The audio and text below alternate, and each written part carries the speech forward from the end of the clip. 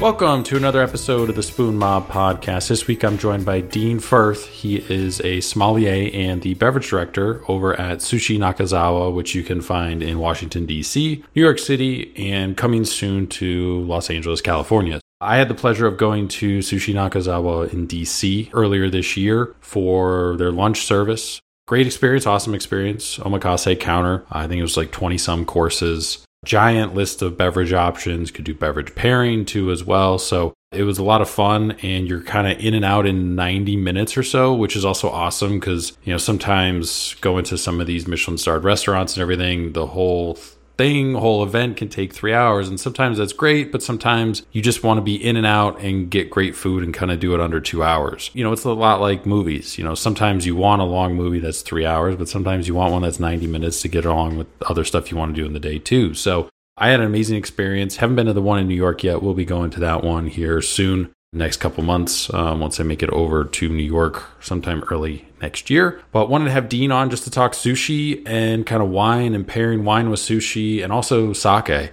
was kind of one of the things he had to learn when he started there at Sushi Nakazawa. He didn't have a very big sake background at the time and really had to go into it. So we spent a good chunk of the time talking about sake and how, you know, he got into it and then all the different aspects of it and how it's far more diverse and harder to get information than most of us probably realize, except for those that have giant sake lists. You know, Keiku has a giant sake list. Ian Loki over at Sushi Note has a pretty sizable sake list and wine list too as well. So those are really the only other two folks that we've had on kind of the beverage side of a sushi restaurant on. We've had a couple sushi chefs too as well, but it's just one of the things that I love. It's one of my favorite foods, and anytime I get a chance to talk with somebody about it, I'm always down to have them on. And it's just kind of finding people that the language barrier isn't going to be an issue with, because I don't speak Japanese. I'm not fluent in it or anything like that. So it's a little tough to have some people on unless we did something with like a translator or something like that. But they would kind of also have to have their own translator already set up, somebody that they're comfortable with that would be able to communicate effectively and also accurately what they're trying to get across to as well. So it's just a challenge we haven't been able to kind of overcome and navigate yet, but something kind of always on the back burner. But you can follow Dean on Instagram. It's at Grand Cru Ju is his handle. You can also follow the restaurant Sushi Nakazawa. They have a couple different handles. So one for basically each location of the restaurant. The main one is just at Sushi Nakazawa, which is really their New York restaurant. Then there's at Sushi Nakazawa DC, and then also at Sushi Nakazawa LA. So you can follow us on Instagram as well at Spoon Mob. Check out our website, spoonmob.com. All links to the episodes are up there on the website. There's a master page, and then also we have individual pages for all of our guests where we put any food photos from the restaurant or wine photos or anything like that, photos of the establishment, whatever. They're all in kind of the profile, contact information, links to the individual episodes you can find too as well. It's newest to oldest, so latest episode on top, latest guest, and then as you scroll down, it gets further and further in the back catalog. But check that out if you haven't. We're always updating that. New information, new updates as people open new restaurants or move to new restaurants or different concepts on the works, different events that they're doing, collaborations, all that stuff. Make sure to subscribe, follow the podcast wherever you get your podcasts from. We're on all the platforms. You can find us, just either search Spoon Mob in your platform. You can go to our Instagram bio, the link tree. We have different links there too as well for you. We put links in all of our posts, in the stories when we have a new episode drop, so you can click that too. So a lot of different avenues to find us. Just look for kind of the orange and white icon, whatever platform that you're using. We're on all the other social media stuff. Really, it's Instagram, using the podcast platform, and then the website are kind of the three places that we're most active. So without any further delays, here is my conversation with Dean Fuerth, the beverage director of Sushi Nakazawa, which you can find in Washington, D.C., New York City, and also Los Angeles, California. Cool. Well, thanks again for coming on the podcast, taking some time out of your day to come on and talk about your career and wine and sushi and all this stuff. As I kind of mentioned, been to Sushi Nakazawa in DC, have not been to the New York location yet, but that is on the horizon sometime early next year. I will be able to stop in and check that out. Sushi, I'm just a big fan of. That's one of my favorite things. You know, we don't really have great sushi here in Columbus, Ohio, despite what people on the Reddit boards would say. But I'm a really big fan of kind of the omakase experience and all that stuff. So but also super into wine and everything. So you're running the program there. And I want to get into how you wound up there and everything you got going on and potential expansion, all that stuff. But I always like to start at the beginning with everybody. I think context matters. I think it helps kind of outline why somebody does what they do now. How did you kind of first get involved with wine? I think you went to college for film, but like your family is full of like lawyers. Correct. Ended up somewhere in the middle, I suppose. Worked in the film industry for a brief time that I was in college studying film. So I, ended up on a couple of cool sets. I was working on Law and Order, Criminal Intent, and 30 Rock, and nothing more glamorous than being a, Firewatch production assistant, but at least getting my foot in some cool doors. Like most people starting out in that field needed to supplement it with something on the side to actually pay my rent, which around 2008 turned into being a busboy at a restaurant called Bella Blue on the Upper East Side, which still there to this day. From there, it was a bar back, moved up from being a busboy to bar back. And with that, I was helping with cellar inventory a little bit. So that was the first time just seeing a cellar in general, getting my hands on, organizing bottles and, understanding how to logically put things in place. Led to me being a food runner at Quality Meats for about a year,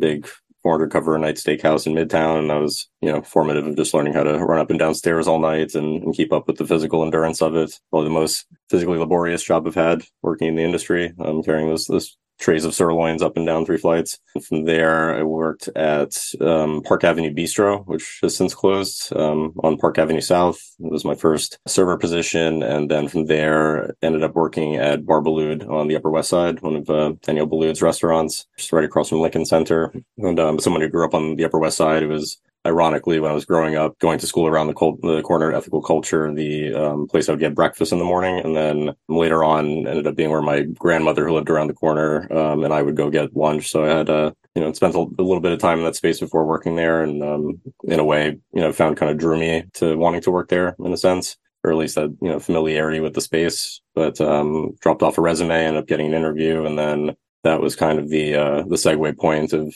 starting to work for a program where, every night we were just opening, the craziest Burgundy and Rhone and, rare California wines and whatever, odds and ends European treasures we were just serving out of large formats by the glass. And through that, as a 23-year-old, I was just, getting to rapid volume taste some of the greatest, most exclusive wines on the planet. And, drew me, I think, just a stronger sense of passion towards that in a time where kind of had to dig in and figure out which, long shot career I was going to try to pursue, and decided to follow the grape juice instead of the film reel. I was there for about 2 years, and that was really, my first just broad scope training into, how great wine was, what, real wines of soul and complexity and sense of place were, and how to start building that just reference point of different flavors and aromatics and, personalities of different GIs. And yeah, it just was completely captivating and fascinating. And I'm definitely the kind of person that, is either disinterested in something or completely dives down the rabbit hole on it. And just found myself constantly studying and going to tastings and, started pursuing my WSET certification at that point. This was all still while being a server and a mentor, Michael Madrigal, who worked there for a while, who was, I'd say, the first person who inspired me to pursue wine, and that it could be something that was, fun and unpretentious, while requiring you to, study on a really incredible level and really dedicate yourself to something. So Bar Ballood was really that experience for me. Moved on to Boulet after that in the pursuit of actually becoming a sommelier. Found out very quickly that I did not know how to work in a fine dining restaurant and execute with polish. That lasted about 6 months and ended up getting fired from Boulet as a front server. Didn't actually make it up to becoming sommelier. And at that point, got a job offer at a restaurant called Commerce, which is on the same street as Nakazawa, and that became my first sommelier position. So it was a neighborhood spot that, a chef that had worked in fine dining, but opted to create a little more of a casual environment with, high level of execution of food. And that was a really great environment as my first, training wheels with food pairings and, having kind of a more eccentric focused wine list to pull from and really kind of formulating my ethos with food pairing. And yeah, really having a great environment to just kind of experiment and not feel like I have a guillotine hanging over my neck, and if a fork isn't marked properly. So I was there for a straight year, got an offer to actually return to Boulet as a sommelier. And that was kind of like my phoenix rising out of the ashes moments, and got a second chance in the position that I wanted to, and ended up working as more or less the right hand of my second mentor, who I would say taught me more of the organizational aspects of the job, and not just being able to be charming and sell on the floor, but to run a successful business behind the scenes, and a little more of a, say, militant sense of French fine dining discipline, and especially the level of seriousness that I assigned to it after how the first experience went. So that was my real first step into working in a big league restaurant as a floor sommelier. And again, just got to work in an environment where every night we're just selling Grand Cru Burgundy and First Growth Bordeaux, and just in my 20s, just tasting these insane wines, which just I would never be able to afford in my lifetime. Could never hope to. So that was very formative, although difficult experience. Boulay is notorious for being kind of a chaotic environment. White tablecloths teaches you how to work on your feet and react quickly, and just set yourself up for success in environments that can be very demanding, exacting. So that was kind of a floor somm career, and then that led into my first beverage director position at Bettany, another restaurant that has since closed, which I told them when I started at Nakazawa, just historically nowhere has remained open that I've been a sommelier at for more than 2 years. So just careful, but going on 7 years here is something good going. Bettany was essentially a lot of expat 11 Madison Park chefs and employees, and had that kind of similar style of service and food. That was my first buyer position. So that was just like being thrown right into the middle of a restaurant that was in the spotlight in New York and really creating a name for itself. And I was there for about 12 months, and then it was suddenly announced that restaurant was closing. So that was in the middle of us chasing 2 Michelin stars, and again, just being in this environment that just demanded all of you 100 hours a week. And after that, the intensity of that experience and everyone on staff gave to what that restaurant was, and then it just suddenly becoming nothing. I, took about 8 months off and really was deciding what I wanted to do next. Knew I didn't want to do French fine dining again. I needed kind of a reboot to what I was doing in my own career as a sommelier. And for when I was working at Commerce, my first position, I had taken care of the Nakazawa team and, eaten there when they first opened, and did have this, really, when I can think of the meals on, one hand that have really changed my life, it was that first omakase with Chef Nakazawa, and just seeing what sushi can be, what you can do to an ingredient to bring out its full potential without really transforming it in any way. And so I'd always just held on to that meal as, just one that was really memorable and impactful for me. And they, randomly had reached out at the end of my my kind of nomad phase of doing mercenary somm shifts here and there, and asked me what I was doing. And I said, not a whole lot right now. And, pitched that they had wanted somebody to come in and, kind of build up the program in New York, but then quickly move into a group buyer role with the DC opening. And it was just another thing, like bar balloon of, a place that had meant something to me, or with people that, just had this kind of gut feeling that led me in the direction of Sushi Nakazawa. I got here and realized that I knew very little about sake, so that presented its own challenge for 6 months. Fairly harsh learning curve, but it was really humbling to again come from a 10 years of experience of tasting all those crazy wines and everything, and then you just approach sake, and no matter how well you know how to organize information or learn things on the fly, you just haven't experienced tasting those things. So you're really starting from scratch in a way. As I mentioned, I'm someone who dives down the rabbit hole on things when I'm interested. So that was just like kind of a new, refreshing opportunity 10 years into the game and doing this, that I got to just start over something new and become excited again. And that was about 6 years ago. Kind of going back, when you're working in the film industry and you're doing the restaurant thing on the side, what were you kind of pursuing? What was your thought process in the film industry? Like, where did you want to go? Did you want to be a director? Did you want to be a writer? What did you kind of envision your career in the film industry being, like the end goal?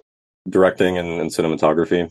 And I wanted to be in charge of some kind of program, but wasn't sure in what field. Yeah, I was a strong writer in school when I was younger, and screenwriting was something I was interested in, but specifically directing and cinematography. So when you get to kind of that point where the film industry isn't kind of panning out, or you're not moving as far up or forward as you kind of would like, did you ever consider possibly being a lawyer, or was that never an option? Because like your family is like all lawyers. Yeah, straight lawyers across the board, which I suppose pushed me to some other end of the spectrum. Definitely negotiating involved in my line of work, so I never pictured myself sitting in an office or having a classic cubicle job. I like to be able to run around and move, and there's something about it that seeing what that kind of work was like, or that lifestyle, just made me want to do something different. Was there like a moment for you that you knew the film industry for you was kind of that was it and you wanted to do something else and it wound up being kind of wine? Like, did you have that singular event where it was like, this doesn't really feel like it's going to work out, like, but I'm interested in this thing over here? There was a time where I was juggling both. That meant late restaurant hours and early film location shoots. So just from a practical standpoint, that didn't last very long. Restaurants and the dedication that I ended up giving to them, they really became all consuming. And that was between the hours spent on the floor and then the extracurricular studying and going out to tastings and motivating yourself through all that really, took me just putting the blinders on to, a lot of other things at first to be able to catch up to the level that I wanted to be at and to end up working at the places that I did.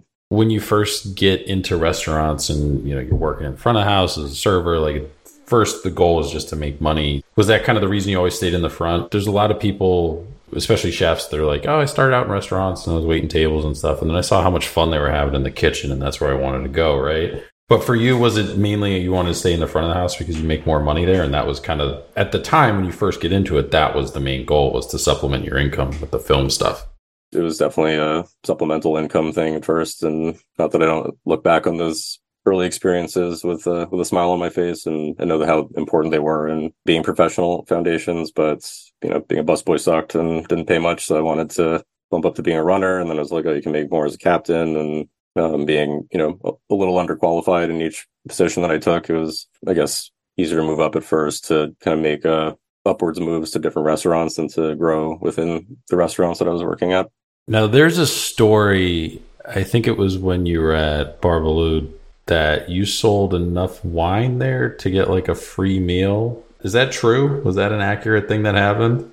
Yeah, that's correct. Yeah, I'm very still am, but definitely back then was very sales driven and competitive with sell this many specials or sell this wine by the glass. So that particular story, I had won the special contest or something the night before and didn't end up claiming my prize. So at lunch the next day, which turned out to be like a, 4-cover bust and nothing going on. As I mentioned, I'm kind of a, idle hands or the devil's playground kind of person, or at least definitely was in my early 20s. I was like, oh, it's slow. There's nothing that's going to suffer of this, and engaged in some cognitive dissonance to convince myself it was okay to order food in the middle of service, but fired up a duck confit with pommes puree for myself and went downstairs to eat it, and nothing was really going too wrong at the time. But then the maitre d' / floor manager, who, believe it or not, may have clashed heads with a little bit, came downstairs and was just like, what are you doing? And it was just like, this is my prize. I won the contest. It's not a big deal. And I think it would have been fine. And like, it would have been the end of it had I not gone upstairs afterwards and asked him for my 30% employee discounts in the middle of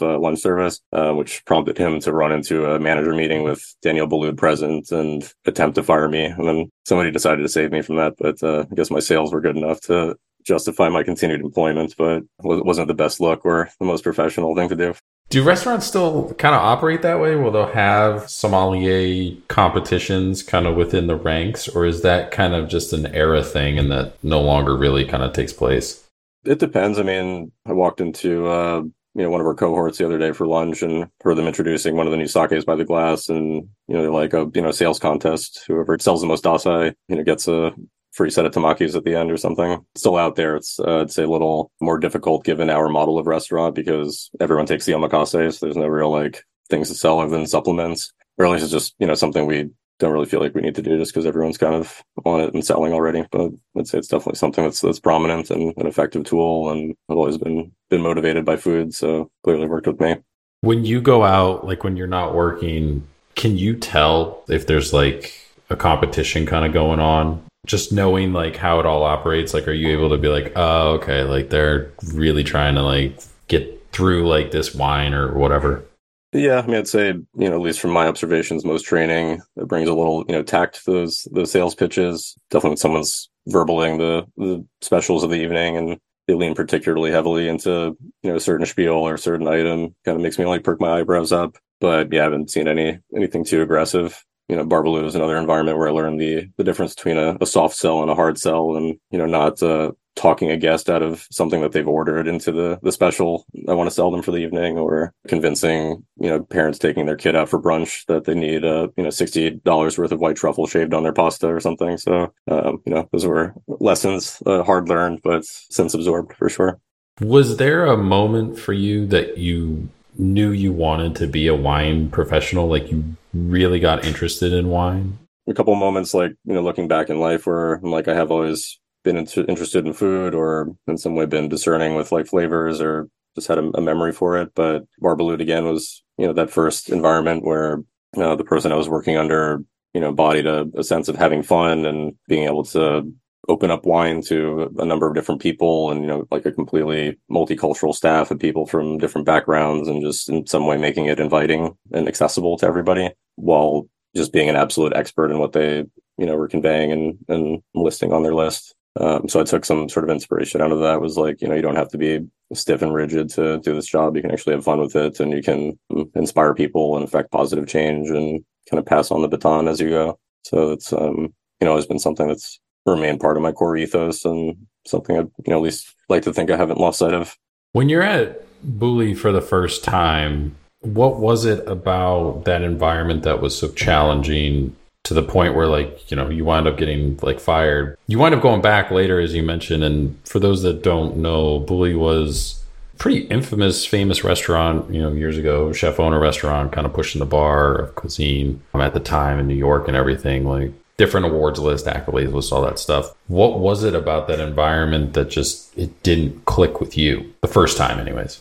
I mean, Bar Balut is a higher volume restaurant that does, service is good, but, white tablecloth, fine dining service, it's a bistro. So, while there were absolutely, fine dining inflections from it being a Daniel Balut restaurant and just how we conducted service, I, walked into Boulet, which was a much more, detail focused environment and maybe a little bit more of a malicious one in terms of culture on the floor. So yeah, it's a place where you don't really get taught how it works. It's like sink or swim, figure it out. And if you don't, then you go. And yeah, didn't have too much help in figuring it out at first and may or may not break things from time to time. And I wouldn't quite call myself the picture of grace. Just didn't know how to operate, how to move in a dining room like that at the time. And when you walk in bumbling and making mistakes, and that kind of becomes what's associated with you at first. So it's hard to break out of just not being skillful enough and then being expected to catch up when you're already behind. So it also didn't help that my first day in service was a wedding buyout, and I dropped in a tray of champagne flutes about 3 minutes before the wedding procession walked in. So that was kind of fighting from behind the eight ball from day one. So how did you wind up back there? Did they reach out to you to come back? Like, hey, this guy kind of, he's here for 6 months. He knows kind of how we do things, right? Like, so he'll be able to pick it up faster than other people. Was that their logic?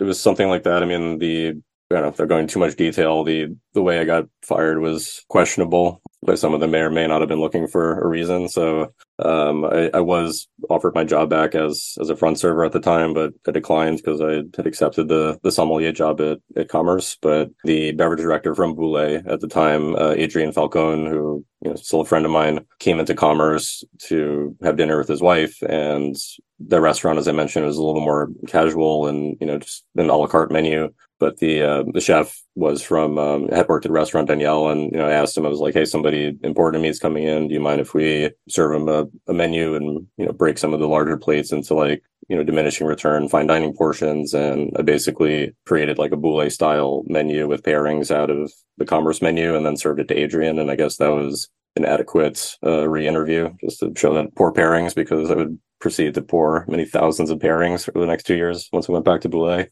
Showed him despite that, really unfortunate first round at it, which was very discouraging and did make me question at the time, like, do I belong in fine dining restaurants? Can I actually do this? It was a pretty big slap in the face at that point. Just showed him that, like, even if it didn't work out there, we'd have to go somewhere, more casual and lower end restaurants that I was still interested in pursuing what I'd started to, and that was to become a sommelier. So a year to the day after me starting at Commerce, he, called me and said, we have a spot open on the somm team. Do you want it? And I was like, oui, chef. That was basically it. So when you move into that role, going back to a place you already worked and, now you're on the somm team, is it very different from your previous stint, or is it just did it feel like an extension? Like, yeah, I'm back here. Maybe didn't go super great the first time, but like I kind of get what you guys are doing. Obviously, you have more experience, more confidence at that point too, as well.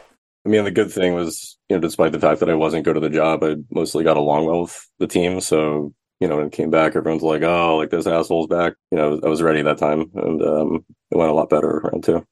Eventually, I think you get kind of a, like you mentioned, Bettany, you go over there, wine director for the first time. Was that a jump that you were looking to make after, your second stint at Woolley, or was that just an opportunity that came out of the blue? Like, how did that all materialize for you?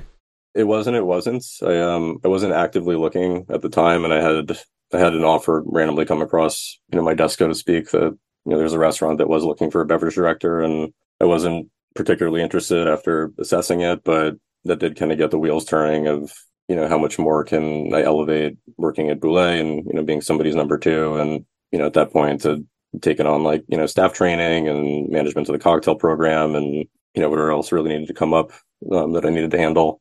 Also mentioned, I have taken jobs where I'm like a little bit behind the eight ball upon taking it and maybe a little less experience than I need, but, have the motivation to make up for it and to hit the learning curve. So Bettany was another restaurant where I'd had interaction with staff there and had eaten at the restaurant and had taken care of, their team and, what they were doing in the cocktail and beverage world at that point. And, just their progressive menu, some place that I was gravitating towards that I'd had meaningful personal experience and dining experience in. Yeah, randomly just got wind on, I think I saw it on like Culinary Agents or something that they were looking for a beverage director and just sent in my resume and like, sent them this whole formal cover letter. And I just got an email back like, oh, hey, what's up, Dean? And it was, from their GM at the time and had, I think, 3 or 4 interviews in total because it was just like, yeah, you've never been a beverage director. You're unproven. But, are you ready for this? And at like a, stack, 10 inches high of all the training pamphlets I'd made at Boulay and all this stuff. And again, showed that I was eager and kind of hungry for it. Yeah, I found myself starting right in the middle of December, smack in the middle of like a busy fine dining restaurant that had not had a beverage director for about 4 months. So had a lot of organizing to do and, also just learning how to be in that position, how to be, publicly facing, that you start having, a lot more eyes on you as a wine professional and just adjusting to that new attention and, managing all of it. Yeah, by the time I figured out how to do it and got the place running smooth, the restaurant closed. So that was another cause for, taking a break and reflecting on what the next steps are going to be and what the path is. You take that first wine director job and like you mentioned, there's no director in that position for like 4 months before you get there. Was that the biggest challenge, was just getting everything organized so you could figure out what exactly do I need to tinker with from this program? At first, for sure. And I mean, it is something that is one of the enjoyable parts of the job for me. I do like organizing things and creating systems. So, with how excited I was to take the job and just how revved up I was like, yeah, let's knock this out and make it happen. But the only time that was really available to like pull everything out and do it in one shot was over Christmas Eve and Christmas because the restaurant was closed. So I ended up hanging out in the wine cellar on Christmas, just like knocking it out. But my gift was that it was organized after it was done. So, but it was definitely a lot of rewiring and optimizing. And so there's always running things off to, make the program yours when you first get there. So it was just, walking into something that, wasn't familiar to me, that was in a state of kind of disarray. And just that first month was spending a lot of time in the cellar and just reorganizing things. But in doing so, started the new year feeling like it was mine. And so when eventually you make it over to Sushi Nakazawa, take over kind of beverage director duties there, what is the biggest challenge? Is it the pairings where normally you're not pairing with sushi, but now you are? Or is it, like you mentioned earlier, the sake list, like learning, getting all that knowledge? Was that kind of the biggest initial challenge because a sushi restaurant is completely different from your fine dining restaurant. The progression, the speed of how fast like the cuisine moves too as well. Like you can think at the DC one, I mean, it was lunch, but it's like 90 minutes. Like you're in, it's moving. And that's also one of the highlights of it is where you're not there for 3.5 hours. You can be if you want to, or maybe not 3.5 hours, but one of the highlights is you have this great experience and it's like 90 minutes and it's like, cool. Now what else are we going to do? Yeah, it was a complete segue, using Bettany or Boulay as an example. You have one dish and you pair one wine and you're on to the next one. So you can really dial in one thing on the other. And whereas with at least, omakase or our style of the menu, you have one sake that rides 4 pieces of sushi. So you really need to look more for versatility and building an arc and progression in what you're serving and not necessarily just hitting one thing on the head. It's finding something that might react differently given different seasoning or different fat levels or textures. And then as, I mentioned, just coming from wine into sake completely, just starting from scratch in terms of what at least your available Rolodex is. You can learn what Junmai Daiginjo and all the classifications, mean on paper, but they're much more nebulous compared with wine. And only just in the last few years have geographical indications really started becoming a thing for sake, and, an equivalent sense of terroir typicity, really just an emerging conversation compared with, something that's been charted out for hundreds of years in, European and classic wine production. Completely different animal. And, found that lower acid, higher aromatic white wines were more akin to Junmai Daiginjos. So Condrieu was the first kind of benchmark wine that was in some way like not a barometer, just an effective gauge of like texture and residual sugar and aromatics. Yeah, it's just completely recalibrating your palate to not craving acidity or thinking something's bad if it doesn't have acidity. Learning that a harder water source might emulate tannin in terms of the texture of a sake compared with softer water that's going to be a little like cleaner and rounder in terms of mouthfeel. So yeah, just redialing after thinking you know what your palate is for. Is it basically like learning another language? Like you learn the language of wine and then now you have to learn this whole other language? Because there's like parts of it that are, similar, but like you said, at the time, there wasn't really any GI identifiers or anything like that. You're completely learning a new language. You cannot generally read the front labels for a lot of these beverages. I've picked up a thing here and there, but I'm definitely not fluid in kanji. So it's a very, very difficult language barrier. And I guess one of the encouraging things about wine for me was that Romance languages were kind of easy for me to wrap my head around, and just wine label terms in general. But again, that went completely out the window once I started looking at sake bottles, and it took me like a month to like figure out how to say the table numbers correctly in Japanese. That's an indication of how hard I was hitting my head against the wall at first, but eventually broke through. How do you know if a sake is worthy adding to the menu? Do you look for something specific outside of flavor profile, region, small producer versus big producer? Like what's kind of your process for vetting something before it even makes it into, the book? Tasting is really the most important thing. I think it's first and foremost for anything between sake and wine. But, through a few different methods, keep a finger on the pulse of what's, coming into the country or what's getting hot in Japan and try to get a hold of it. I think it's just the same as having a large wine list here, in that, we do have Muscadet and we do have Napa Cabernet and everything in between.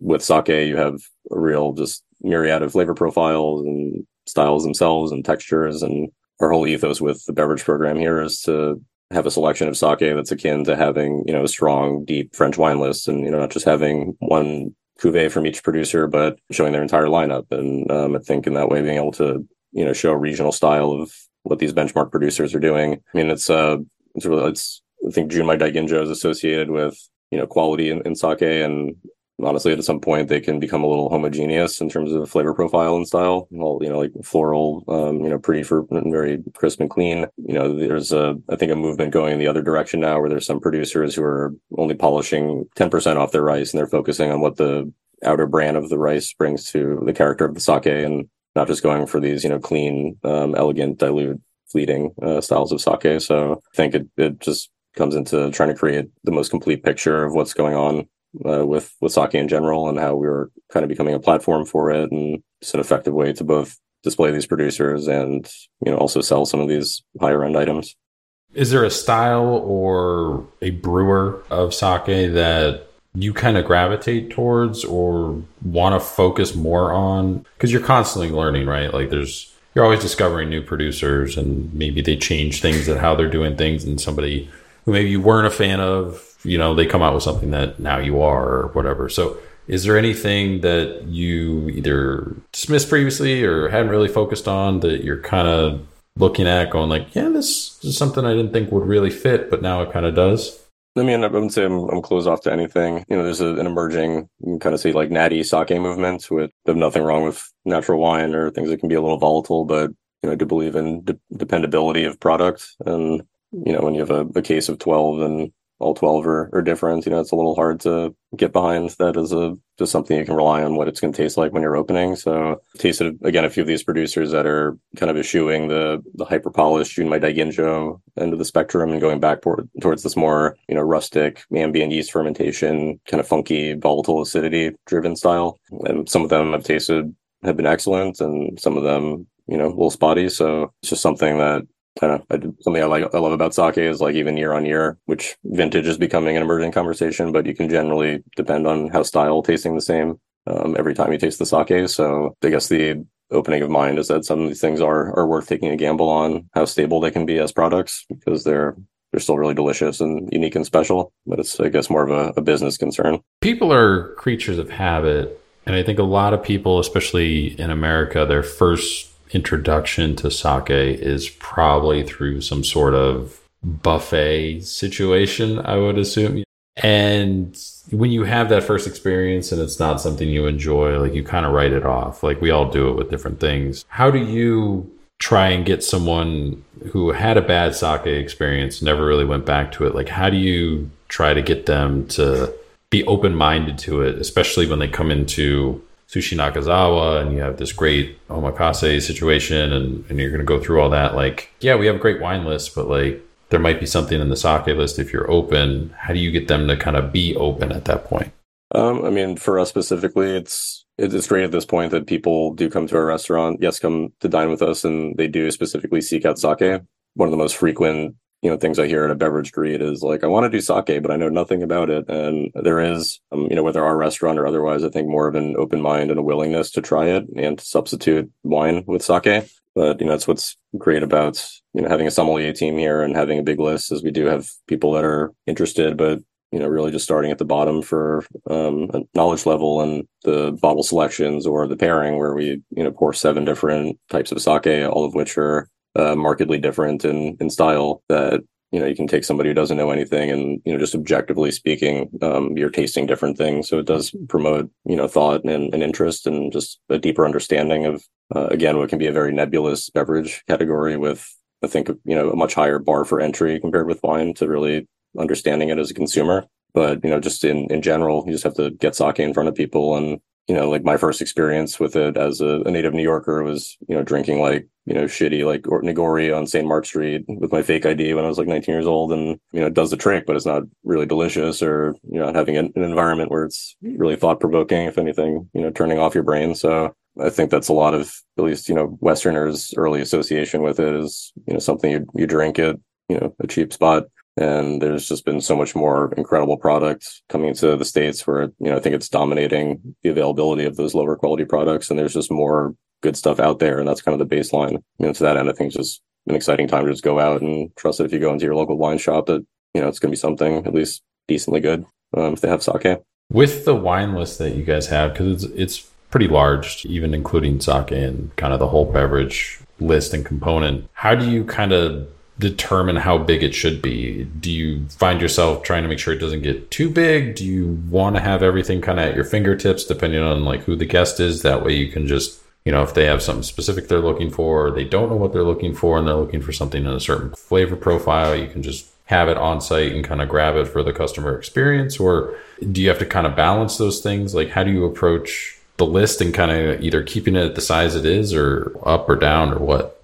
It's to change scope a few times over the years, but when I first started with the company, I mean, we had about 200 references for wine, and that grew into 500-600 over 2 years, and then was pretty aggressively working towards getting us into Grand Award territory in terms of list size, and then realized a few months later that we're in a tiny West Village restaurant and there are physical limitations to the cellar. So it had ballooned up to about 900 wine references at that point. Inventory was just a nightmare and stayed organized, but it took a lot to keep it organized. At that point, we shrunk it down another couple hundred references. On the inverse, when I started, we had 70 sake selections, and as I mentioned, was not very comfortable with sake. That section became kind of depleted and run down a little bit, and then the wine was going up, and then Chef Nakazawa was asking me why that was the case, and then we skewed back in a different direction. So at this point, it's hovers between 100 and 120 different selections for sake, which,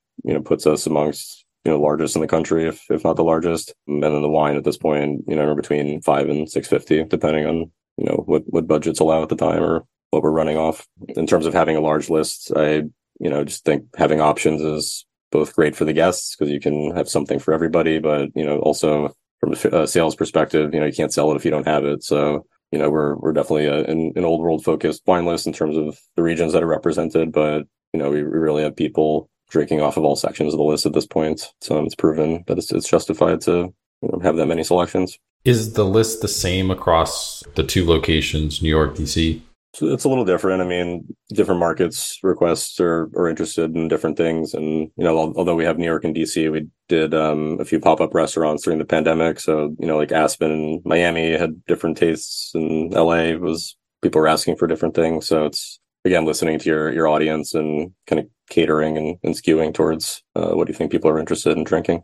You guys did those pop-ups, Aspen, Miami, during the pandemic. Was that just because those locations were a little bit more open with restrictions, where like New York? Yeah. And I mean, also just, markets that we were interested in looking in. And yeah, we had an opportunity come up to operate out of Aspen. And after all of us being locked in our apartments for 8 months in New York, we were all, yes, let's go to the mountains. Let's do it. But yeah, I mean, the East Coast was completely shut down. There was like a 3-week window in the fall of 2020 that we were able to work in New York, but then it closed down again. And, Aspen, despite having its own logistical challenges, we were at least allowed to operate a restaurant. Yeah, Miami was just a free for all. So everyone was full whack operating down there. But yeah, I mean, we just, pivoted as we had to. And we're fortunate that there's interest in our restaurants in several cities around the country where we've had the opportunity to do pop-ups like that. And it proved just a perfect vessel to keep our team employed and to, keep the brand alive during the time where a lot of people just had to kind of shut the doors and wait it out. After half a year of doing that, we're grateful that as a company we made a decision to be proactive and pop into other opportunities elsewhere. Are those two locations still potential for new locations of Sushi Nakazawa? Or because there's always the rumor maybe the LA location, right? Real thing. It's not a rumor. No, we're opening. Would you guys ever revisit the pop-up locations, or was that kind of time and place served its purpose? Like, yes, there's potential here, but like we would have to do more investigating to make sure like it would actually work. Because like Miami, like you mentioned, is kind of Wild West kind of place. Like there are sushi restaurants there too as well, but there's a Michelin guide there now, but it's still just, Miami's just its own thing. Like if you've never been there, it's hard to describe what exactly you're walking into. No, I think I mean, those decisions are obviously above my pay grade, but I think we saw proven success in both of those markets, and even during a incredibly challenging time for restaurants. And Aspen, I would say, would probably be a long shot, just given the challenges of operating a sushi restaurant at 8,000 feet of elevation, and having one delivery day for your uni, and if it snows too much in the past, then you're just burnt till the next week, and at which point the uni has gone bad. So it's or having your Wagyu get lost in FedEx for 3 weeks and then showing up, and it's just things you don't think of until you're up there. And it's I don't know, just a very focused party town, a town that truly seeks out fine dining restaurants, or at least our specific kind of omakase. So yeah, it was a blast being there, but sadly don't see us coming back. I think we're looking at some other places around the country, rather, with nothing currently set in stone. But I think the interest and desire to expand further, if we think the landing with LA. With LA, the beverage list, are you going to incorporate more Napa wines in that list because of the regionality where it's close, or even, Santa Barbara has a wine scene and everything too? Or are you still going to try and there'll be some differences, but the core part of the beverage options will be very similar to New York and DC?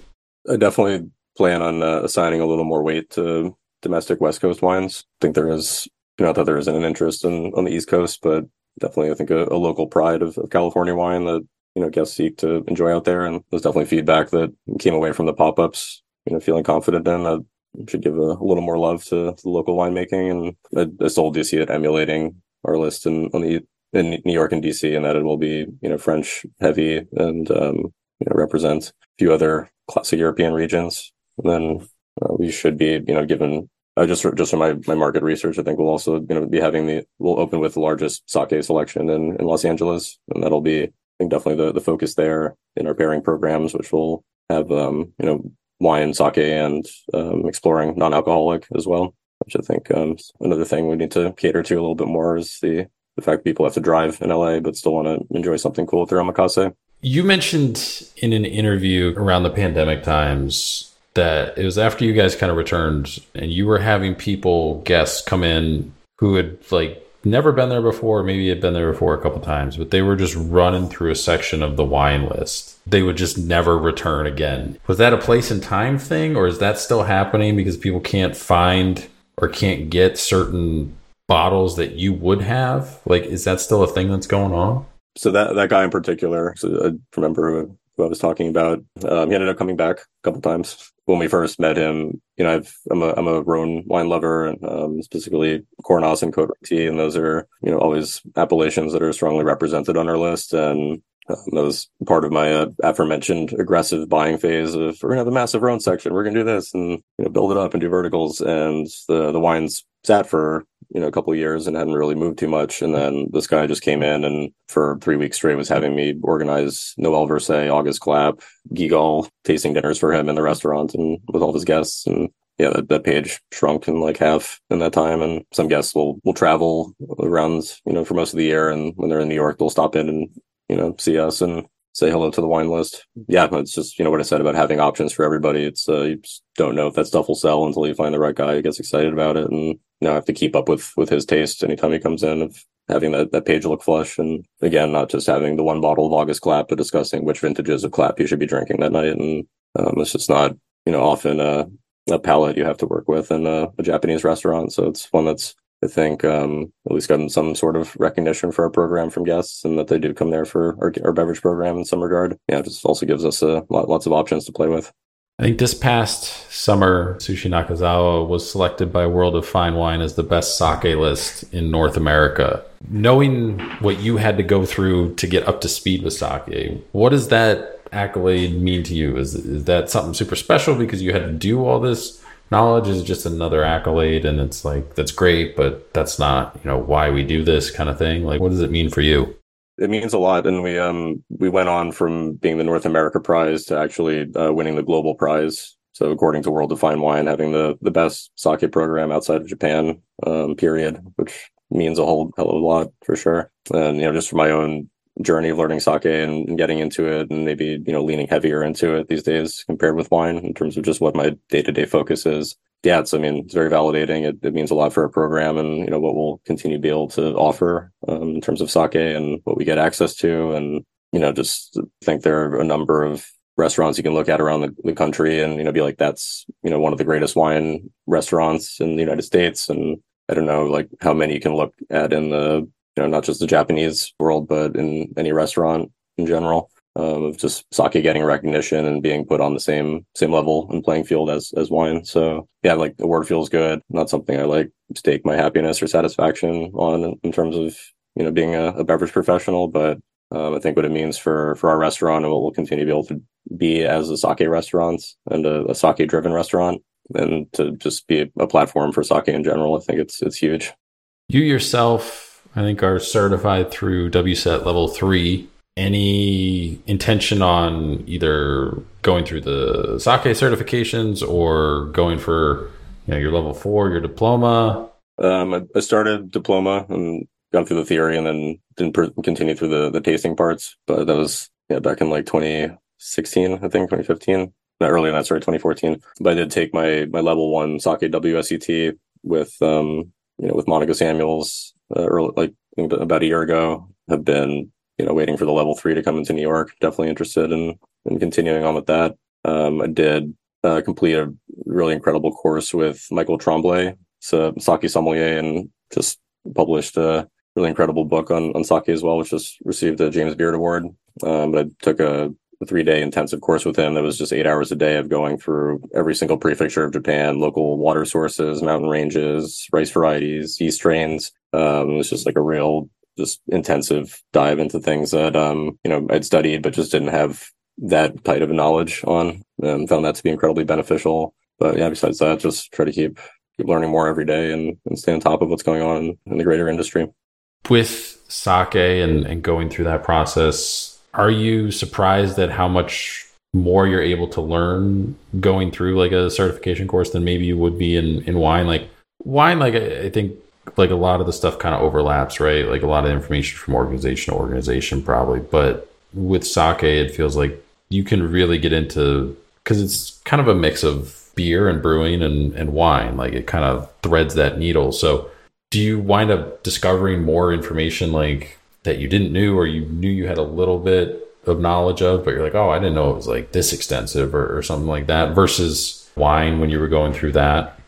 I would say coming from wine and just learning how to organize, all just that amount of information and to be able to recall it gave me a leg up in learning sake. But I think it prompted more questions. Again, just learning what the terminology of sake means. It, like Junmai Daiginjo just means you're polishing the rice at least 50%, but it gives you no indication of what the sake itself is going to taste like. I think without having the actual reference points of tasting things alongside the explanation of what it is more just challenging, because you really have to, I think, compared with wine, where a lot of the answers are out there, or there's this from, Guildsom to WSET to, whoever, there's so many thorough technical resources on really anything in the world of wine. Whereas, some breweries will just intentionally not disclose certain things about the production because they want you to focus on the rice, not the yeast or how much the polishing is. And I've had instances where I've, been curious about what the yeast strain was on a sake and had to ask my rep for our distributor to then ask the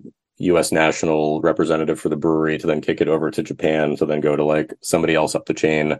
And then they came back and they're like, it's yeast number 7. I'm just like, okay, can we like have somewhat more of a accessible path to learning some of this stuff? And I think, yeah, it's just not part of the culture, maybe not widespread, but for, sommeliers, we're trying to learn all this detailed information so we can convey it to guests in the best way possible, and thus accomplish a sales chain for everybody. So it's just the more we're informed, the better off I think it is. But sometimes it really is like pulling teeth trying to get pretty basic information on just like what something is, and then that information on paper might have nothing to do with what it tastes like. The worst part is you just have to drink a lot of different sake to start really wrapping your head around it and learning it. But it just comes back to accessibility for your average consumer. When you get the chance to go out when you're not working, do you compulsively check kind of the wine list to see what they have, or are you able to kind of separate and just, I'm here for an experience and I don't need to compulsively look at that real quick? It depends. I'm definitely a compulsive researcher, but there are occasions where it's more about the company than the local. So learn how to turn it off sometimes, but not all the time. Is there a wine region or style that you kind of find yourself gravitating towards? I think most wine professionals have some bottle, some region that like when they had that was like, wow. And that's why they got sucked into the world. So did you have one? I did. I've mentioned it in the past to some people, but it's, I can just tell how much I love it by how much I was talking about Clap. But August Clap, Cornas, 1999, which we were pouring out of Magnum by the glass at Barbalud, is one of the wine specials. And that was, just the first one that just like knocked my socks off and was just like, how can this smell like so many different things all at once and continue to develop? And this wine's characteristically are very, very savory and soulful. And, that was kind of a profile that I've leaned towards, and, these reds that have really captivated me. But that was, the first one that I can jump back to and blame for everything else I've endured in the last 12 years. But is there a region, whether it's wine or sake, that you're excited to focus on as you build out the list for the LA location? Again, it'll, at least on opening, be a smaller snapshot of our New York and DC programs. It's the same bare bones, just leaning a little more into, domestic side of things. So, in general, I don't think there'll be anything too different about it. Champagne, Burgundy, Rhone heavy, Germany, Austria, Portugal, Spain, a couple other kind of coup de coeur sprinkled in here and there. Is there a wine region that you think people should be paying more attention to? You guys have your core list, but there's always stuff changing, always new producers getting some press and publication and hype and everything. But is there any region that you think is going to be like the next place that everybody will be kind of gravitating towards and possibly driving up the price, unfortunately, as it comes with things becoming more popular? Portugal has always been kind of a passion region of mine, and one that's been well represented on at least the two programs that I've been running. But the wines, just comparable cohorts from France, you're drinking things that are a fraction of the price, and I think have just as much depth and concentration and historical merits, progressive farming practices, and seen them increasing in price slowly but steadily, depending on what they are. So, the flag's already up, but, I think it just presents some of the greatest values in the wine world. And Wines are absolutely killer with sushi. Is there a wine or a grape that's underrated or not quite known that you think deserves more recognition? Ferment from Hungary. What's next for you professionally? Obviously, the LA list is going to take a good chunk of your time, but anything else going on? I've been exploring the idea of importing my own sake as well. So I've been having some conversations around that and a project I'm looking to move forward with starting the next year.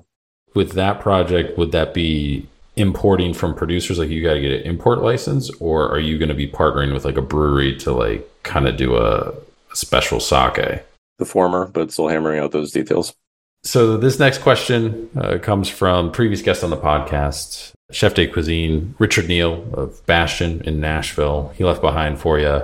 If you could only operate with one color moving forward for the rest of your career, which would it be and why? You know, operating with wine, it all has to be yellow, or it would all have to be golden, because the color gets real technical. Let's go with pale lemon with green inflections.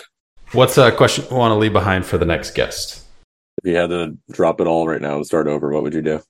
Next question comes from one of our listeners. They wrote in, which country's wine pairs best with an omakase experience? I have to say France, because champagne is there. So this is the last set of questions we ask to everybody who comes on the podcast. So a nice compare and contrast across the episodes for all the listeners. Who would you say is the biggest influence on your career thus far when you look back on it?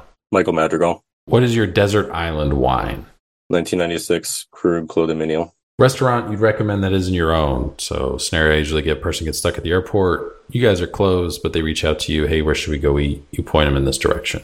Go to Kru, Kru, in Brooklyn, which is an incredible Thai restaurant. Bucket list travel destination, bucket list restaurant. Any place that you have not traveled to, you still want to visit one day. Any restaurant you have not dined at that you still want to visit and eat at one day. I've not been to Korea. Next up on my bucket list is Sushi Hibachi Jiro in Tokyo. Craziest thing you've seen happen in a restaurant while you're working? One of them was at Boulay of a guest who always insisted on being in the center table of the dining room, passing out in the middle of Thanksgiving service, face down in his soup. That was up there. I don't know, kind of like morbid, like people like getting hurt or like being sick and stuff.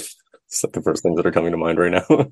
One of the busboys changing the apples in the apple room in Boulay, and then the ladder collapsing and him falling into the entire thing and taking it down. Food or drink guilty pleasure? Is there anything, fast food, candy, whatever, that you know is fairly unhealthy for you, but you just can't help yourself? McDonald's chicken McNuggets. So recommendations. So we broke this into 4 categories. So you can go wine or sake, whatever you want to do here. But $0 to $20 a bottle, 0 to 50, 0 to 100, and then over 100, no limit. If all of the first 3 are under 20, they can fit in any of those categories, obviously. But this is kind of person that is interested in wine and sake. These are kind of the things that you think they should be drinking. Just their great quality for the price point, and that's something that they should kind of seek out. For the under 20 category, I would steer you towards Tozai Living Jewel Junmai from Kyoto. It's a very approachable, light-bodied, crisp, and clean Junmai. Next range, that's I think generally like 15-ish bucks a bottle, sub 20. Next range, let's see. Let's go with Omine Shuzo. That's OHMINE SHUZO. 3-grain Junmai Daiginjo. They're a brewery in Yamaguchi, Japan that was defunct since the 1950s and then just reopened in the early 2010s, which is now actually co-owned by Pharrell Williams and Nigo. They were like pouring the sake at the Louis Vuitton fashion show in Paris this past year, but really just beautifully expressive, floral, melon-laden, delicately sweet and fresh Junmai Daiginjo. Going up the range, let's do Toko Divine Droplets, Junmai Daiginjo Shizuku from Yamagata, Japan.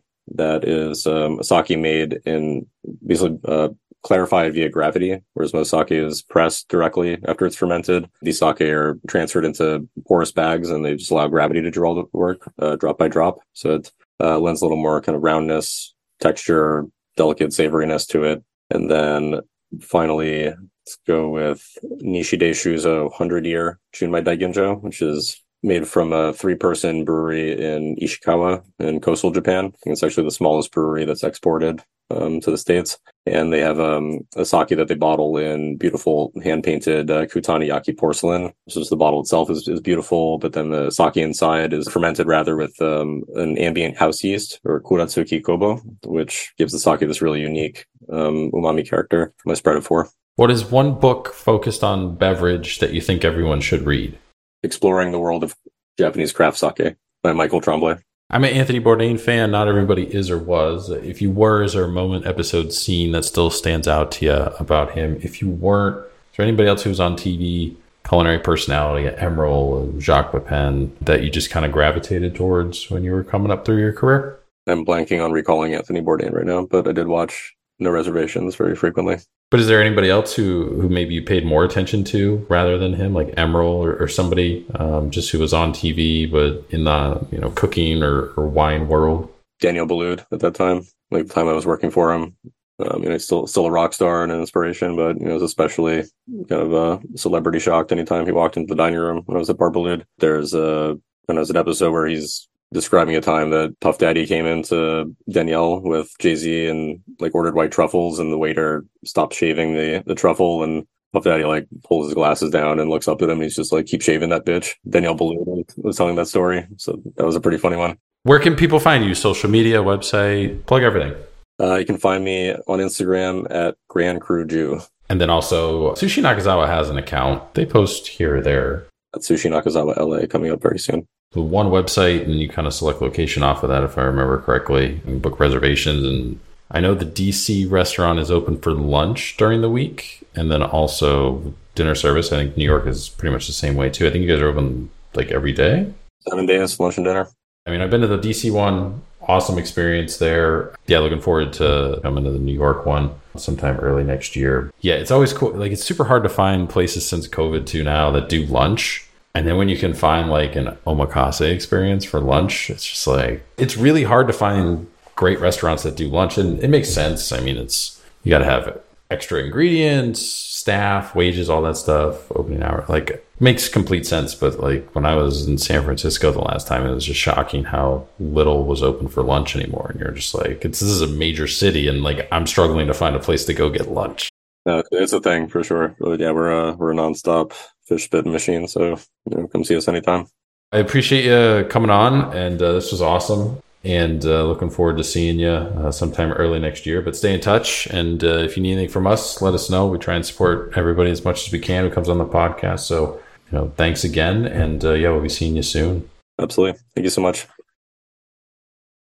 Big thanks again to Dean for coming on the podcast, taking some time out of his day, being flexible to reschedule. A few weeks before we were supposed to record this, and I got sick due to just the daycare germs that inevitably make their way into your life, and wasn't able to really effectively do a full-length podcast, so we had to reschedule. And then he had some travel stuff too as well, so we figured it out. Great to have him on. Great to just talk sushi and wine and sake and just kind of how all that intertwines and works together. So it's always an awesome experience to be able to talk to anybody kind of in one of those kind of professions, since it's just kind of some of my favorite stuff and just something I'm super interested in. So again, you can follow Dean on Instagram at Grand Cru Jew. You can also follow the restaurant Sushi Nakazawa. They got 3 different accounts: at Sushi Nakazawa, which is their New York location, at Sushi Nakazawa DC, and then at Sushi Nakazawa LA. So, and I think in their bios they have all the accounts kind of linked to as well. So you find one, you kind of find them all. Find us on Instagram too as well at Spoon Mob.